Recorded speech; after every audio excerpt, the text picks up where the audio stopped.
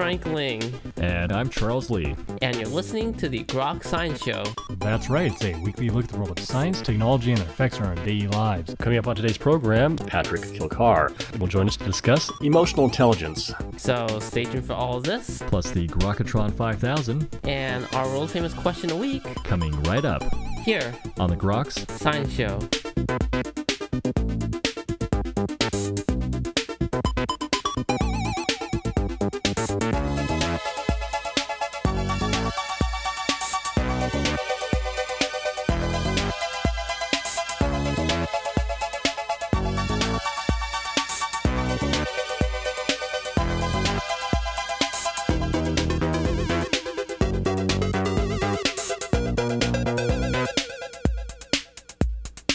Welcome back to the Groks Science Show.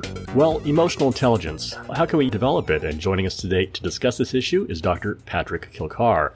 Dr. Kilcarr has been the director of Georgetown University's Center for Personal Development since 1989. He has written extensively on emotional intelligence, addiction, and attention deficit hyperactivity disorder, where he co-authored an award-winning book, Voices from Fatherhood.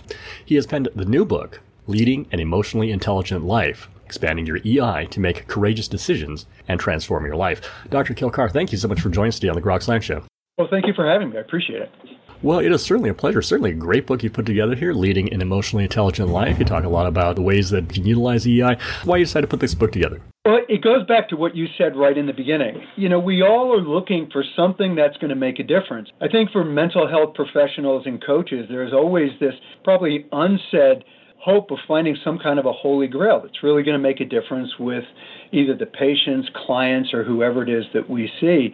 And about 12 years ago, I attended a workshop looking at this notion of the EQI, which was looking at these 15 competencies that every one of us live out of every day with regards to emotional intelligence. And I was sitting in that workshop and listening to what was going on and hearing these 15 competencies described, like from self-regard to optimism, assertiveness, things that would make complete sense to all of us.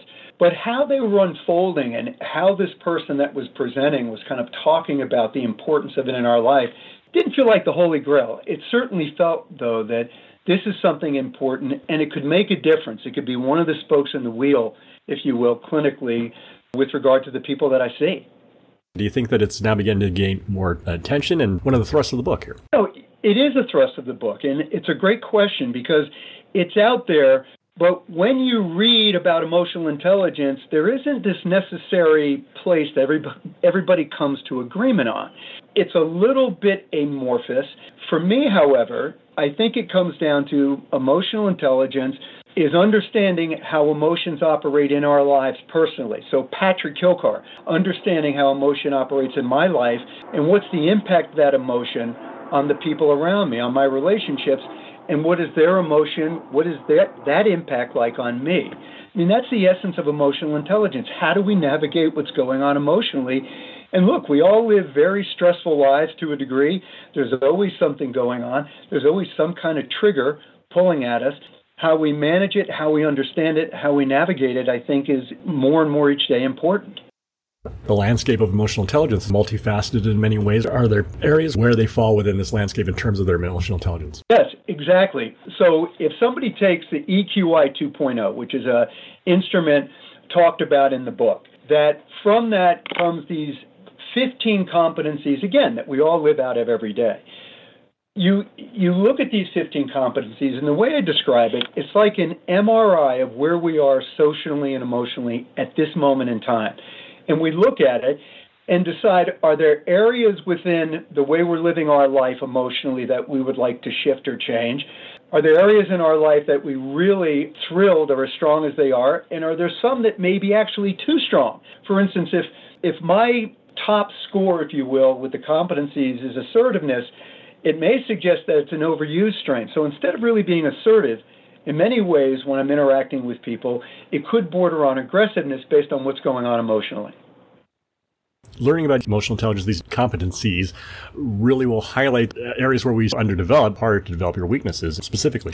Yes, that's exactly it. And that's why, kind of going back to that time when I first saw the EQI, it suggested to me that there's a way for us to again, to have a snapshot of where we are, and along with everything else going on in our life, be able to make a decision that, these are areas that if I strengthen, either if I bring it down a notch or if I increase it a notch, it's going to make a difference in my life. And I'll give you an example that a young woman came into my office a couple years ago, and she was sitting in my office and she was talking about her life. She was talking about the fact that she has really good friends.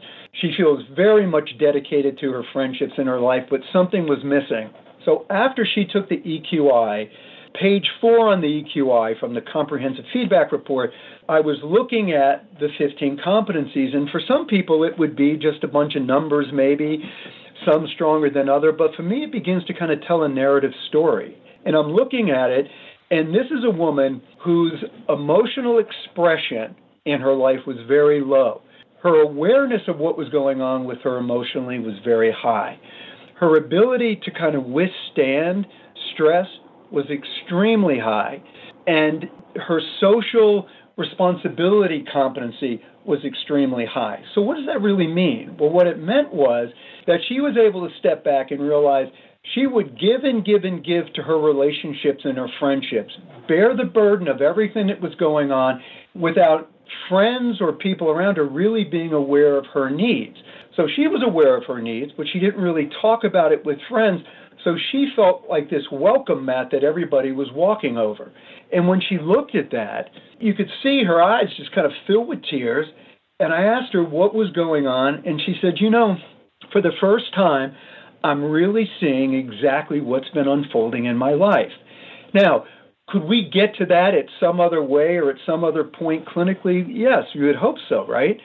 But that piece of being able to put together these disparate things that are happening in her life, yet connected, these competencies, really allowed her to shift gears and tack into a very different wind in her life socially and otherwise, and emotionally.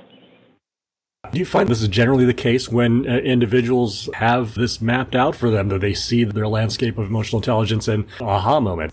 Great question, because yes, it varies for people. Some people are in a place where they really want to change and they want to make things different, and they're willing to do what it takes to make it happen, and others of us may not be so. Those moments, though, in the book, the Leading an Intelligent Life, as you were talking about, there are all of these different stories. And the stories, they're ordinary people, which to me felt like doing extraordinary things. And what they did, these are people that, going back to your question, they kind of took that aha moment of, I don't want to be in this place in my life.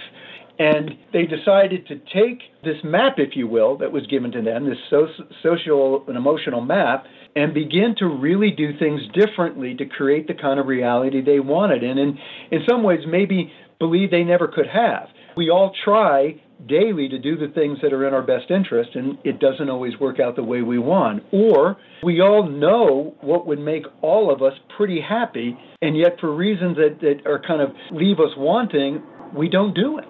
So knowing isn't doing. And with this kind of map, if you will, it can offer people an opportunity to kind of follow it in a way that may make sense and take them closer to the kind of life they want to live day to day. There are struggles on the way, and what have you found are kind of the biggest in terms of people implementing those changes that they would like to implement in their lives? Yeah, another great question. The struggles are embedded in us as we grow, and all of us listening at this moment can kind of step back and evaluate to what degree do we really tell ourselves things that are generally negative? Do we see things negatively? Do we do things that we like, yet we don't fully engage it because if something goes wrong or something changes, it's going to be painful and we're not going to do it? A lot of what I do with regard to the emotional intelligence piece is invite people to really look at what they tell themselves, because what we tell ourselves is absolutely vital in how we feel and what we do, in the degree of courage we feel we have moment to moment, and certainly in the risks that we're going to take in our life. So you're exactly right. To what extent have you found that these aspects are malleable, changeable, and are some individuals just predisposed to domains of their amenable change? They are. They're every single piece of what the EQI talks about. And I think there are a number of different assessments out there on emotional intelligence. And what these point to, they are amenable to change for all of us. It's that piece of, do we believe it? And not only do we believe it, but do we believe we deserve to have that kind of life? A life that is far more predictable, a life where things aren't going off the road, that where we don't feel like we're just stuck grinding gears. It starts with being able to give ourselves permission, honestly, Charles, to live the life that we want. And it's shocking the number of people that don't, regardless of age, really regardless of ability. There's this thing that goes on within us that you can't see it, and often you can't articulate it, but it holds us back from being the person we're most capable of being in the world. And I know it sounds a little highfalutin, it sounds a little large. It truly is, though, that piece where people are able to see what's possible in their life, and that their parents aren't holding them back, their spouse is not holding them back, their job is not holding them back, nothing is holding them back, but probably now the way they think, to realize that those thoughts can be shifted and changed, and that socially and emotionally they can truly get what they want in this world. It's remarkable. And that's kind of what's in the book. You see these ordinary people like you and me and everybody else that all of a sudden say, you know what, I am not going to live on the fringes of what's possible anymore. As this has been implemented in the individuals that you've dealt with, where have you seen it become most prevalent? Again, facilitate other people in their goals and their needs. But the piece to it, and I'm glad you're bringing this up, that the EQI 2.0 is largely a tool used for corporate America and the world of higher education, meaning it goes in and a lot of different people take it, maybe that are in the same department, on the same teams, working within the same groups. They see where their emotional intelligence is.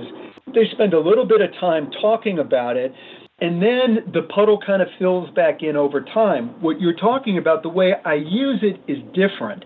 This is not a clinical tool. The EQI 2.0 literally is for the classroom and the boardroom. It's not a clinical tool. And a number of years ago, I just, by happenstance, used it with a client and began to see that there were these pretty amazing shifts fairly quickly in using the tool. And was that just a one-off? I began to see no, that when you have the EQI 2.0, if you're using it in the classroom or you're using it in corporate America, usually you get about 45 minutes in a telephonic interview with whoever is teaching the EQI 2.0 course. And what you're talking about are your results, the results of the EQI 2.0. In the book, I talk about it's like being in a Ferrari, which I never can say I have been, but it's like being in a Ferrari and never taking it out of first gear. The power of the tool, it can't be utilized in that setting because the facilitators of the workshops and so forth, they don't have the time to spend with everybody going through the tool. But in this situation, we do. And they take the tool, and then once the information's there, we can refer to it, expand it, play around with it for as long as I'm able to see that individual in therapy. And that's the big difference, is that it's not a clinical tool at all. What's been the most surprising thing to you in terms of the EQI tool? But for me, so I'm a master trainer in emotional intelligence. I'm connected to MHS Multi-Health Systems, and MHS owns the EQI tool. And the piece to me that was flooring, and every time I use it, Charles, it's exactly the same kind of thing. The amount of time that I'm able to spend with someone individually, so clinically, and if somebody chooses to take the instrument, it's amazing to see what happens with it over time. I mean, if you read the book, you'll read each chapter has different aspects of emotional intelligence and change and so forth. But for me, to see the shifts and changes in people that really wanted to get behind moving toward their ability and their potential, once they were able to see what was possible with these 15 competencies, I mean, every time I use it, every time I sit with somebody over time and do it, it's stunning to see what can happen with it. And again, I'm not saying this is the be-all and end-all of tools that are out there to be used and the holy grail. But for me, and the way I think about change and the way I think about what's possible, it just feels like it's a wonderful asset to have in my relationship with clients. Curious, if people want to learn more about this, where can they go? They can go to the EI Life, it's all just one, the EILIFE, the EILife.com, which is my website, or they can just Kilcarr, KILCARRP, at georgetown.edu. Please send me a note. Anybody who has experience with this tool in this way or similar tools, I'd love to hear about it. And, because in the bottom line is when I'm able to talk with individuals like you, Charles, or people that are out there on the cutting edge, talking about things within the world of science or that are within the world of technology, you begin to hear people talk about things that they're getting excited about or around the way I'm kind of excited around the EQI. And it's through this kind of exposure, and I deeply want to thank you for it. What is your vision then for the future of emotional intelligence, and how do you see it transforming society? Well, I don't know about transforming society. That would be a wonderful thing, and that would probably say it may be the Holy Grail. It's more, though, that the EQI 2.0 right now is really for the corporate world, corporate America, organizations, higher ed.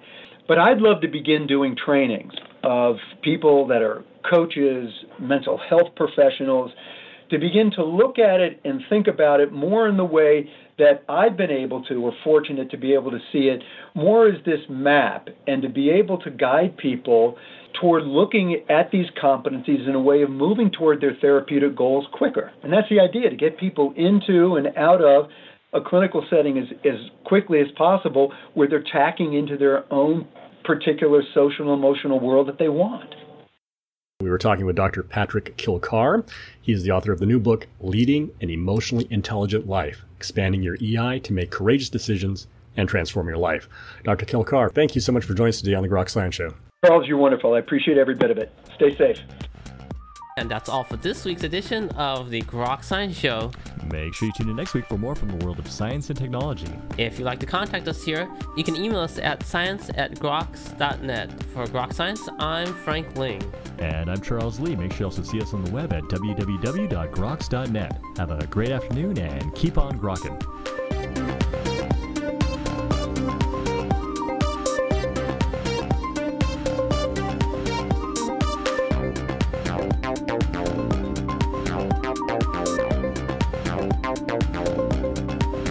Bye.